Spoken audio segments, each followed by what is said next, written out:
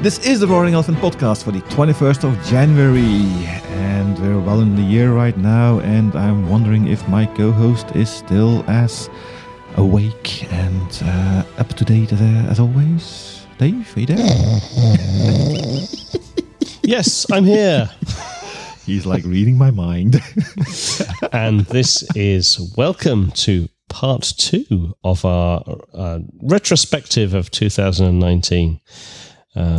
We actually had quite a lengthy discussion, and so we thought we'd save our audience from a mammoth episode and split it up into 2 nice, slightly more bite-sized chunks.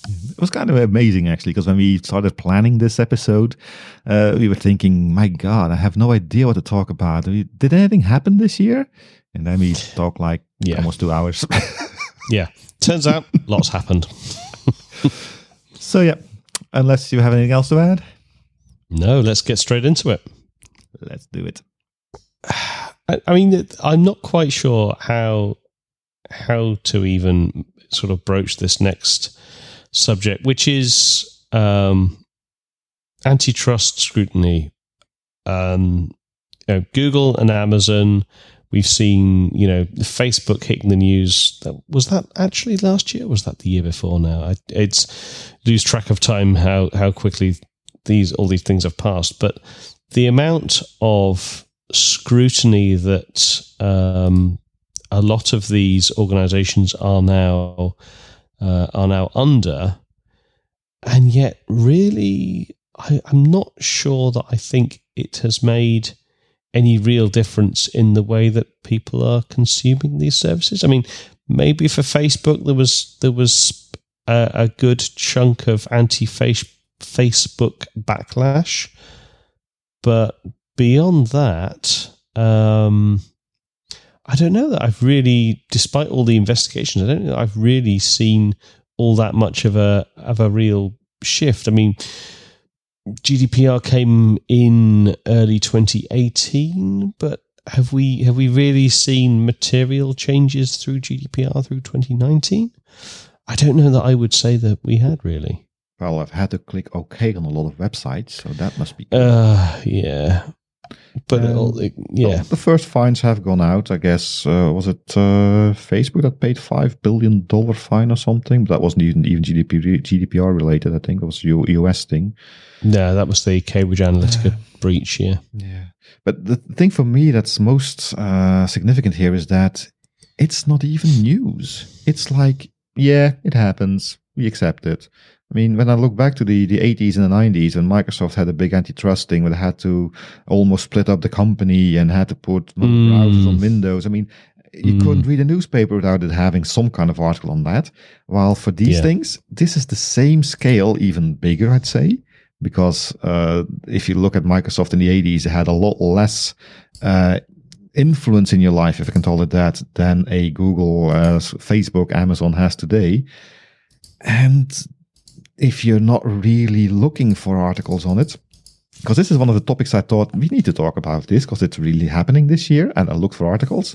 I was able to find a couple, but it really wasn't newsworthy at all. It's like, yeah, it happened. Yeah. That's really weird. Yeah. It's, as I say, it seems to be one of those things that people just accept that, yeah. And that's Crazy. so wrong. That's so wrong on so many levels. I mean, it's the masses that don't really. Is it education? Is it interest? Is it we need to have more doxing happening before people realize how bad this really is? I don't know. I mean, I think some of this is. I mean, I don't know whether it's people don't know or don't care.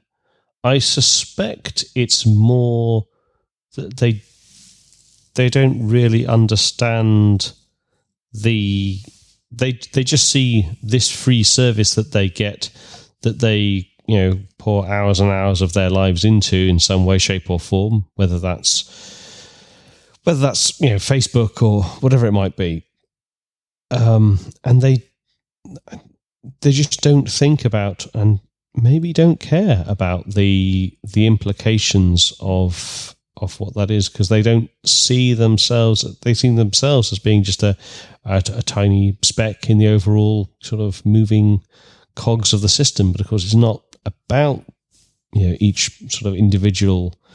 Really, it's more about the sort of when you put all of these things together, what do you get? I don't know. Yeah, it's weird. I mean, they're also interested in our privacy, and whenever the governments want something from you, it's invading my privacy. And it's such a double standard going on. I mean, am I guilty as well? I mean, I'm on LinkedIn. I have a profile there, but I put the profile there with the express intent that it would get data mined, because basically LinkedIn today is how you find a new job. Yep. That's basically what this does, and that's what I use it for. You of course have a lot of LinkedIn messages and articles out there for purely publicizing the podcast. I don't. I just see it as a very nice CV tool.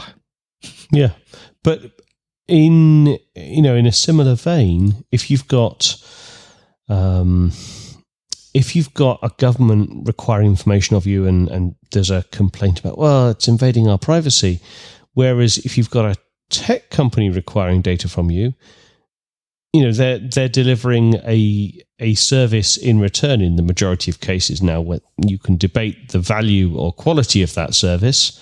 For, again, you use the common example, something like Facebook, but I think possibly some of the issues is that people are, at least in the back of their mind, maybe they're doing that trade-off, and they're just they're okay with that. Maybe it's not something they're thinking of consciously, but maybe subconsciously it's realized. I don't know. Are we going to the nirvana where nobody has anything to hide anymore because we know everything of everybody anyway? Probably not. Because it's also happening without people actually knowing it. Because I think the second half of this year, the EU has a new legislation out there that every car needs to be equipped with a SIM card. So they have the 1-star kind of thing where if an accident happens, that it automatically alerts emergency services. Thank you. That actually now is every car manufacturer that sells a car in Europe has to put that in there now, and you don't even know about this. It's not in the manual. It's not something you sign up for. It's just there. And from that point of view, do we even have to talk about this anymore? Let's just accept it and move on. I don't know. Yeah. Anyway, and let's do that. Let's move on to our next some smaller subjects, I guess, now. I think we've gone to the end of the internet. Yes, I put it there. The internet is now, and it's all due to Russia, of course. Well, no, because China was first. Yeah, that's true. I mean, this is the idea around various nation states creating their own, basically separate, segregated internet. As you say, China started off first with the Great Firewall of China, and putting all the focus on internal, therefore policed and regulated websites. And Russia has been testing its own unplugged internet or domestic internet. It's a kind of, for me, as someone who has seen the internet grow from nothing to where it is now, I cannot imagine what life would be like with a completely separated, segregated internet, only with one population or set of people on it. It just feels like something that just cannot be a good thing, surely. Yeah, I mean, it's a kind of censorship. That's basically what it is. And if you look at how technology has advanced in leaps and bounds in the last decades, I don't see that happening without something like the internet being there. I mean, we've had again, referring to our distributed working episode we had with Rodolphe a couple of that last month. The whole idea of having companies making really game-changing things is because you can pool talent from everywhere and get information. And technology, documentation, have discussions with people you would never meet without something like the internet. Because the internet is more than just www, right? It's things like VoIP, like cameras, just having email is also part of the internet. It's all on that same backbone. And having this thing like cut up, I mean, for me, this is a reaction to a problem that has been created by those states. Because basically, while we're talking about the Russian net, in this case, the RuNet, which is Putin's attempt at making his own little private internet in Russia. Why is he doing this? Well, to avoid hack attempts from other nation states. Well, if the nation states would stop hacking each other, we wouldn't need separate internet anymore. That's a lot cheaper, Mr. Putin, who's the boss in China these days? I don't know. My God, I'm stupid. Well, anyway, Mr. Big Chinese person, stop doing the spying, and you don't need to have your own internet. That's a cost saving there of billions of dollars, or yen, or rubles. Did I just save the world? Did I just make world peace? I mean, it's one step to have the idea. It's a different step to implement it. But yeah, sure. Because that's the second thing, right? How well does this actually work? Because I know in China VPNs are very prevalent, and yes, it's a crime to do it, but it's also a thing about how easy is it to catch somebody using it, right? And Russia is probably going to go the same way. So can you actually can you put the genie back into the bottle, basically? And if you try, how long will the population accept it? Because if you look at China, they're really becoming, you have industrialized, they're past industrialized, they're becoming high tech now. Then the amount of cars being registered in China, the amount of smartphones there is huge. How long can China still keep this net around it? I don't know. Will the people prevail? This is becoming a really revolutionary podcast. Well, the other thing is that if you think about the world, zooming out even further, if you think about the world population, I mean, it's actually only around 50% of people in the world are online at the moment. Mm-hmm. So how will the internet change as that remaining 50% start to come online, as internet access becomes more and more affordable, more and more available to that remaining 50%? That I can't even imagine what a doubling of people on the internet would look like, or how that would present itself. Yeah, that's actually a good point, because if you look at Africa, I've been told, I don't live there, so please do tell me if I'm wrong, but I've been told that in Africa, internet equals Facebook. So maybe this segregation of internets, not by nation states, but by commercial organizations, is also happening in parallel with the nation states doing it. So will we actually get this world of separate networks that are connected through gateways here and there, which can be closed off and on? I don't know. Yeah. But you're right. We're only halfway there. Yep. All right. Anyway, moving on. And we don't quite get to talk about your very, very favorite topic of blockchain, although I think this is cryptocurrency, so it's related. But Libra apparently dead. Yeah, basically, I think we need to talk about cryptocurrency, because it's still something that's going on. Bitcoin is still around. It's still going up and down and up and down and up and down, repeat ad infinitum. But I do think it's significant that Libra, being the first, let's call it organized way of of getting a crypto coin to the masses, didn't happen. And there's an article last week only now that Libra was going to be incorporated in Switzerland, and apparently some big honcho in Switzerland has decided that, let's not go there anyway. It's been already EU and the US have said Libra will not be valid here. I think Africa also had a problem with it. So I don't know. Is this a good or a bad thing? Basically, that's the question I'm asking. Because on the one hand, I don't like banks any more than the next person does, unless if you're working for a bank or the president of a bank, I guess.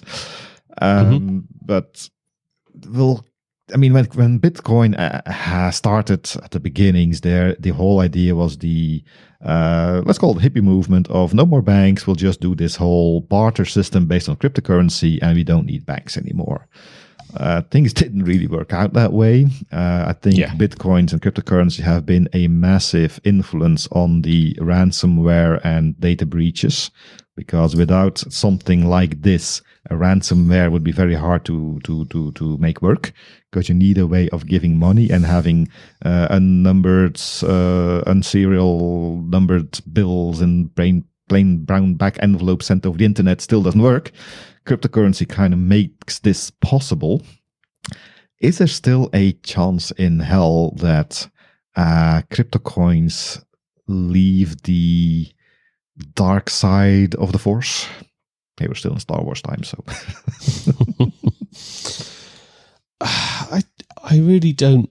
I don't know, because while you have something that is still, I mean, essentially unregulated for all intents and purposes, one of the, love them or hate them, at least banks, there is regulation around them to make sure that, bad things should not happen. Mm-hmm. Whereas, even just a couple of days ago, there was quite an interesting article. I will see if I can dig it out again, of a story where they're sort of trying to track down the sort of missing millions of dollars from a collapsed cryptocurrency exchange, for example, which that should never happen in a regulated environment. But cryptocurrency is still very much the Wild West right now.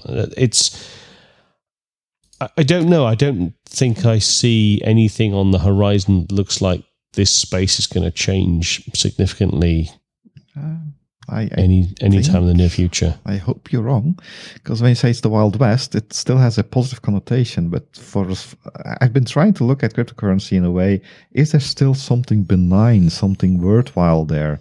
Yes, if you're speculating on the value, then you can make a lot of money or lose a lot of money. That can be good or bad. If you're a criminal doing ransomware, it's the way you get paid your fine, no, what you call that, your loot, whatever. Mm-hmm. Those are not benign things. Is there still anything benign that can come out of this? Again, Libra, for all the good or bad Facebook around it may do, was a way of legitimizing it, perhaps, because they were going to be incorporated in Switzerland. There's going to be regulation around it, blah, blah, blah. Still, it flown. It didn't even get off the ground. I mean, the moment it became public knowledge that it was happening, public opinion kind of made sure that all the big boys stopped being associated with it. So is there anything redeeming on crypto coins in general today? I don't know. I can't find anything. No. So why is it still nothing? Here? Because people. Yeah, probably. Because geeks. Anyway, moving on. Jon is finally right, and at last, call centers are closing and being replaced by chatbots and voice AI. And this is your prediction from 2 years ago, I think. Sorry, I think in the meantime. Yeah, probably. Now. But anyway, it's finally happened. Told you I was right.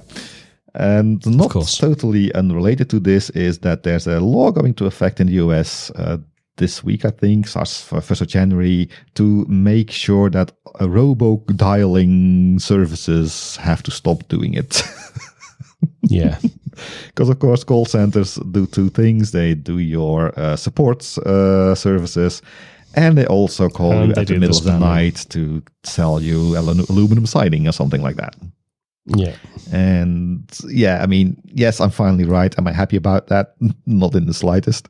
But yeah, I'm not going to talk too much about it here, but it's something I've been predicting for years now. Yeah. Just put it in there. I told you so, basically. You feel vindicated, basically. Fair enough. But thank you for allowing me this little moment of sunshine. You're very welcome, of course. So, next topic, not to allow Jon's head to swell too much. We need to move on. buyouts, mergers, acquisitions, all of the above. It's been a busy year, I think it's fair to say. We've already touched on the Cloudera and Hortonworks merger and Mapr. But, Broadcom and Symantec, Salesforce acquiring Tableau, HPE acquiring the remnants of Mapr, but also acquiring Cray. Mm-hmm.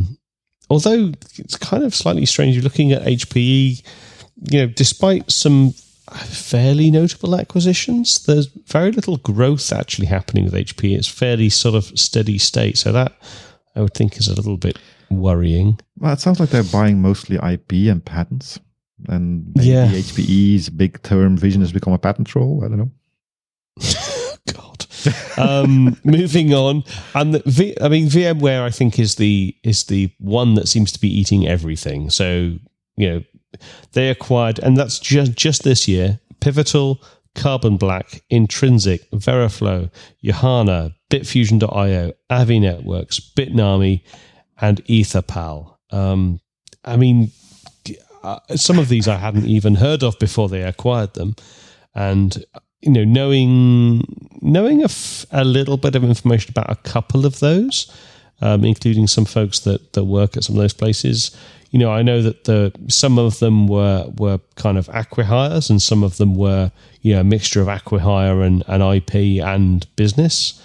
But that's a lot of different areas that VMware / Dell, depending on your view of life, have been kind of sort of dipping into. One of the early conversations I had with a very opinionated leader I once worked for was that when companies start just acquiring other companies really rapidly, it basically means they've run out of ideas. They've run out of their own innovation, and like all they're doing now is just acquiring. They can't have their own thoughts anymore, so they just need to acquire them. Now, he was a bit of an interesting individual, so I'm not sure I hold that in too much stead. But it is kind of an interesting pattern, and there's so many acquisitions across a fairly wide range of technologies, all reasonably aligned, sure, but it's not like they're putting all of their eggs in one basket here. There's a reasonable kind of diversity in their acquisitions. Yes and no. To what your colleague says there, I do think there's some truth in there, obviously. But I know one thing that strikes me in this list is that security does become important, because Symantec being bought by Broadcom basically means, I hope, infusing networks or software-defined networks with security from the get-go would be nice. We'll see if that actually happens. Carbon Black being bought by VMware, which, if I look at the list of the buyouts they did, is trying to make a, super pivotal, a super platform where things can run. Also with intrinsic security in there. So I can see how security firms get gobbled up for things. Is this a good thing? I'm not sure. Because this also means Symantec is bought by Broadcom, which means that you probably will not be able to install Symantec on your PC in the next 5 or 10 years, because why would Broadcom be interested in making Windows software unless it's to manage their own systems? Carbon Black, one of the, if I'm not mistaken, one of the bigger endpoint security firms out there, alongside Endgame and CrowdStrike, if I'm not mistaken. Yep. Is this VMware gobbling it up and we'll never hear from it again? I would not be surprised by that. And all in all, that's actually making the environment poorer, because again, less competition means less innovation, means less value add to us poor consumers. Now, looking at the VMware thing, as I said, they're looking at making themselves a platform company, and that doesn't surprise me. Because on the one hand, yes, there's probably a thing of we can't invent it anymore, so we have to buy it somewhere else.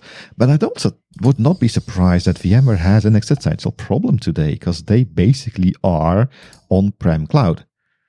And considering what we've talked about in the past hour and more. Wow. Cloud is becoming the normal. Who needs VMware anymore? Well, apparently VMware has decided for themselves nobody needs VMware anymore, and they need to do more, at least become valid or relevant in other parts. VMware already has their layer on AWS, and on Azure, where you can have a VMware cluster in the public cloud, which to me makes no sense at all. But that's just me. And now they're looking at making their environments easy to use with things like Pivotal, secure with Carbon Black. Bitnami is also kind of, is that a CI/CD kind of thing? Is that how I should look at them? Not quite, but yeah, but in that sort of vein, let's say. Sure. Deploying software in easy fashions, let's say. Managing things. So they're really looking at that part of it, and I could see, I mean, if your VMware and your hypervisor is no longer relevant, then you need to find something else, I guess.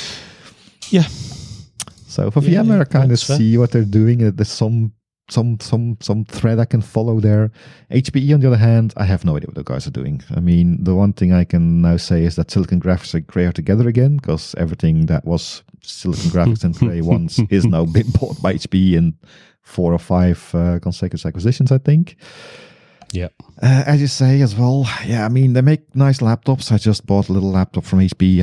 I'm pretty happy with it. But apart from that, I don't really see them as a high-end computing power anymore, which is strange because they do have a big chunk of the super computing out there with Cray in there. But I don't know.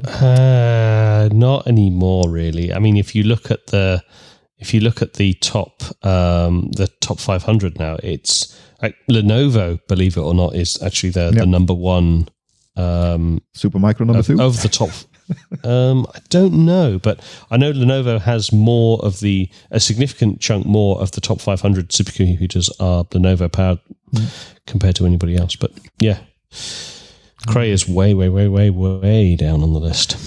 Which is weird. I mean, looking at where they came from. I mean, but yeah, there's no R&D anymore, right? Beowulf clusters rule the world. Times have moved on. Yeah, times moved on.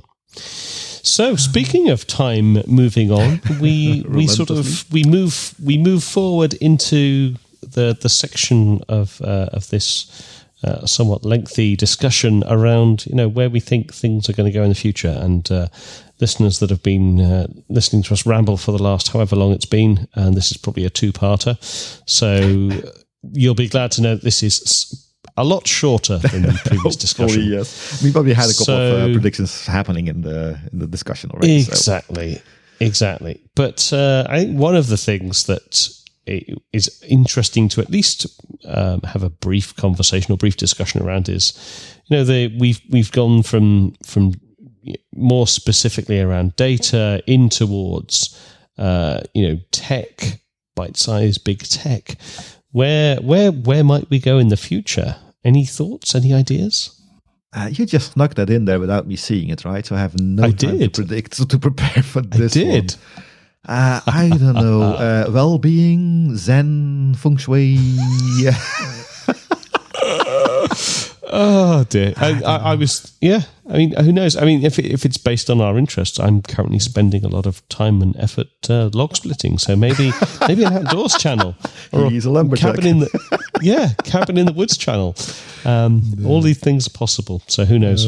Well, looking maybe more seriously, if I'm looking at what interests me, the books I'm reading, the things I'm looking at when I'm not talking to other people but talking to myself. I'd say quantum computing mostly. Yeah. And that's not something that's going to be valid or relevant next year or the year after, but 2030? Yeah, I think if you have a little bit of background in quantum technology at that point, you'll be sitting pretty just as if you're a data scientist today. Brilliant. So that's pretty much where I'm 2030, the year of quantum computing. Jon's latest prediction. And it's on tape, so yeah. So, there we go. And recorded. For you, except for the log splitting. I really don't know. I think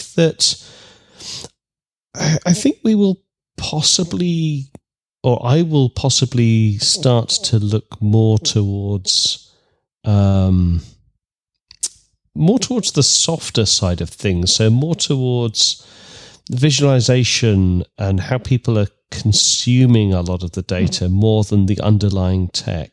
I'm finding that more and more interesting as time's going on. But beyond that, I really don't know. There's so much going on. I mean, just reflecting on the variety of things, and giving Jon all due credit, he put together the structure for this and the outline for this episode. So the sheer variety of stuff that has caught our interest over last year, I really can't imagine where 12 months from now, the variety of things that we'll be talking about. I'm imagining the breadth will be even wider. So yeah, I think the number of things that we continue to be interested in it will continue to diversify and hopefully continue to be interesting to other people. Yeah, and to give you a perfect segue, at the moment I'm reading a book on Kubernetes.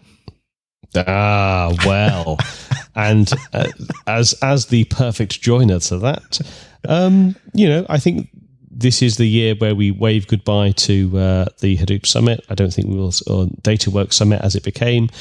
My understanding is that that will not be something that happens again. Well, the SSL certificate of the website has expired. So if you go to the DataWorks Summit website now, you will get, Chrome won't even let you anymore. Yeah. So one of the things that, I've been now to a couple of the KubeCon events, and the next one is in Amsterdam, only a stone's throw from where Jon is based. And I'll be there anyway. So, KubeCon, here we come. It's one of the... We've covered it on previous episodes, but it just feels like one of these events that is really an epicenter of so many different things right now. It's not just about Kubernetes specifically, but it's also the Cloud Native Compute Forum too, right? As well. Yeah. So it's an interesting, exciting space, and we hope to be covering it in more depth. Yeah, because also a bit for the podcast itself, I always enjoy doing the Hadoop Summit and DataWorks Summit coverages. I mean, we don't want to do an event every month or something, because that's way too resource intensive. Let's call it that.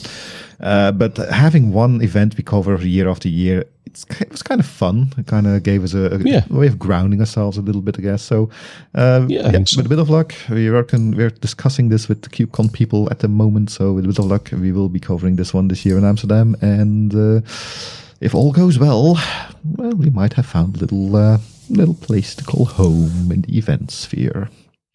Indeed. So, next up. Yeah, this is maybe I'll talk about this one, because this is my prediction for next year. I've tried. I mean, as with my chatbots, I'm always right with my predictions. So this one about the trending towards being right. Don't go analyzing it in detail. It's just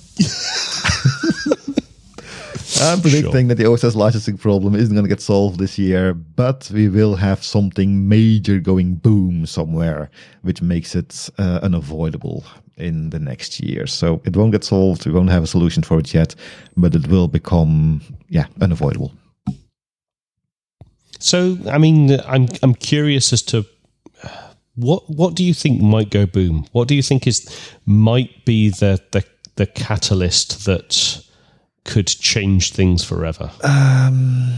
I don't know. It could be, on the one hand, a major lawsuit happening somewhere, Amazon getting fined a lot of money, or being forced by some government to be split up. I don't think those are going to happen, but that's the kind of direction I'm looking at. Or maybe a certain open source thing saying, okay, if it's like this, we'll just shutting down shop.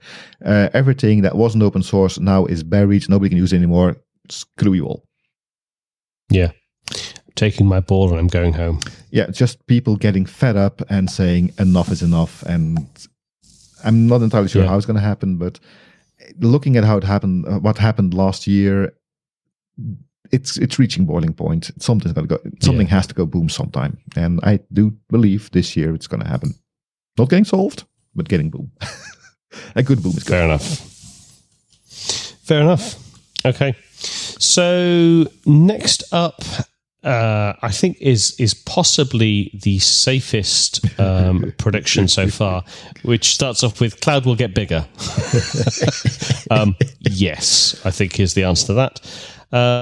Although you make an interesting point that you believe that the real quote unquote savings are gone, and no more early adopter benefits for you. Yeah. Do you think so?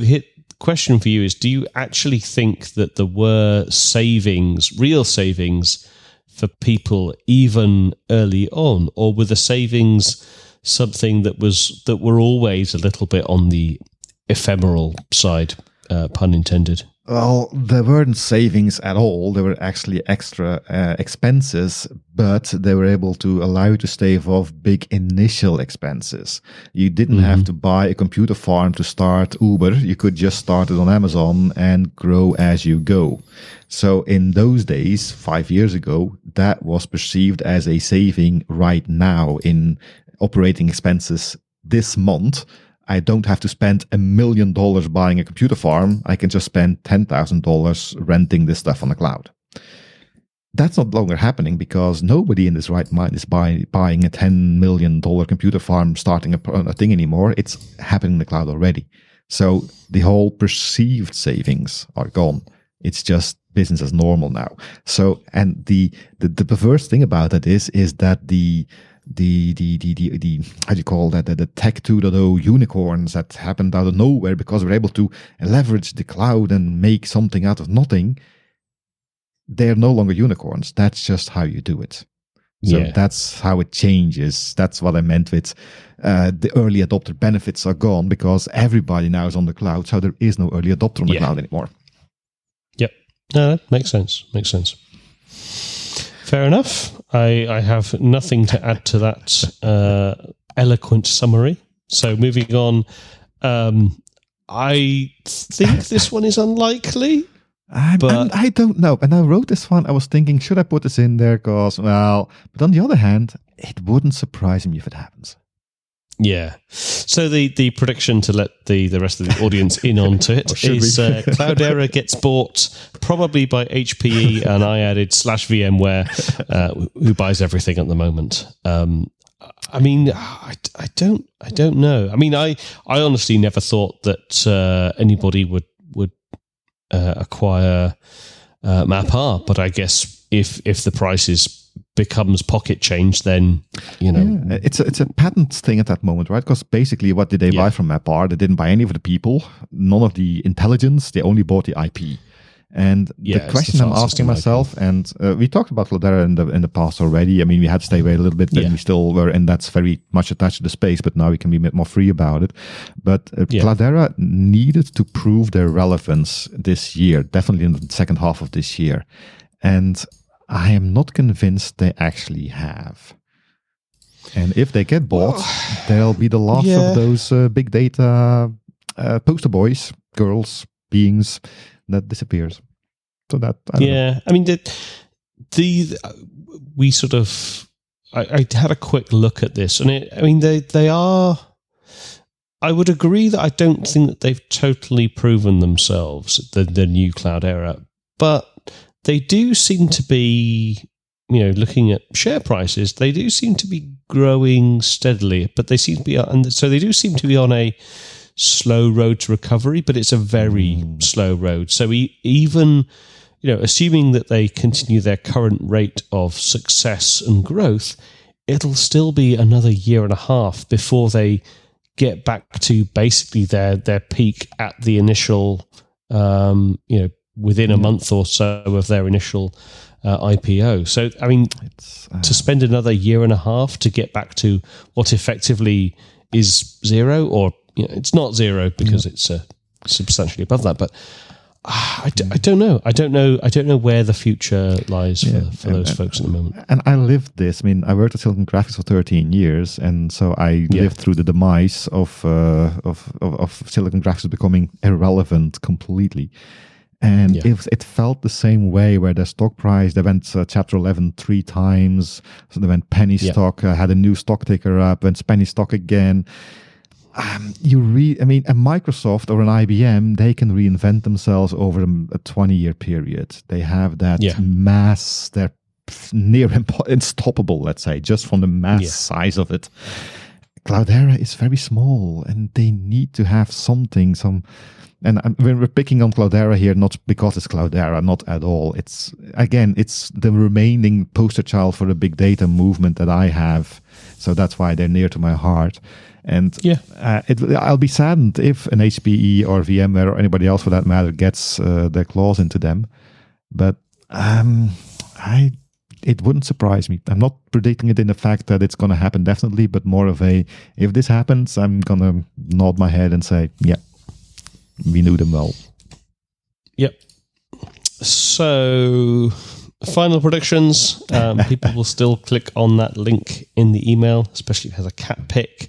There's so much that still needs to be done on user education for phishing attempts and everything like that. And I do think that services have got better at identifying phishing attempts. So there's a lot, if you're using Gmail and you receive a phishing email, in the majority of cases they get caught and flagged. Are you sure, especially if you're using Gmail for corporate purposes, someone spams you pretending that they're the CEO, please give me your phone number immediately. There's a lot of those things floating around, and Gmail does a pretty good job of flagging that with big warning signs. And I think a combination of continued user education and better work at the system side of things. I'm more pessimistic than that, because in my opinion, the bad guys will evolve more rapidly than the good guys. And yes, that link in the email, that gets flagged, but that macro in an Excel sheet that's embedded in your email, that doesn't get flagged unless you're using the really state-of-the-art stuff, which almost nobody does today. And that's today. If for people who are in the security space, look at the MITRE ATT&CK framework, and you can actually see how sophisticated those intrusion vectors actually have grown. You've been in the security space for a while. With my new job, I'm also more Elastic kind of bought Endgame a couple of months ago, and we're also being force-fed security stuff now. So my eyes have been opened. Let's say I thought I was aware of things. My God. Yeah, I know. The good guys. It's a particularly scary world. It's very scary. Yeah. The fact is that you own the good guys have to get it right every single time. The bad guys only need to get it right once, and they have the data they need, the breach they need, and they have a huge audience of candidates that they can, potential victims that they can strike against. So it's always going to be in the on the side of the attackers in this space. So that will always be the challenge. And the final prediction that Jon added was that I will not get fiber. So I look forward to proving him wrong, even though it has been over a year and I still have no fiber. But maybe 2020. Is this Brexit maybe related? This is the decade. Shut up. Maybe 2020 will be the decade where I finally get fiber. Anyway. On positive notes, I will get fiber next year, so... God damn you. The cable is in front of the door now. So it's going to take a whole year for them to get the cable from your door to your office. Used to be the last mile that took a long time. Now it's the last centimetre. Anyway. Anything else from you, sir? No, I think we did the year justice with... over an hour and a half of rambling from both you and me. So unless you have anything else to add, I think that's all from me. Then that's all the time we have for 2019. You can still support this podcast. You can become a Patreon. Every contribution helps. We are on YouTube. Like, subscribe, ring notification bell, do all the YouTube stuff that Dave has fought so hard for. You can go to www.roaringelephant.org. You can find a link to the Patreon page, information about podcasts, and you can follow us on Twitter using the @loopcast tag. You can also send email with your feedback, positive or negative. We enjoy it all, to podcast@roaringelephant.org. Until next time, my name is John. And my name is Dave. And we look forward to talking to you next week. Have a good year. See you then.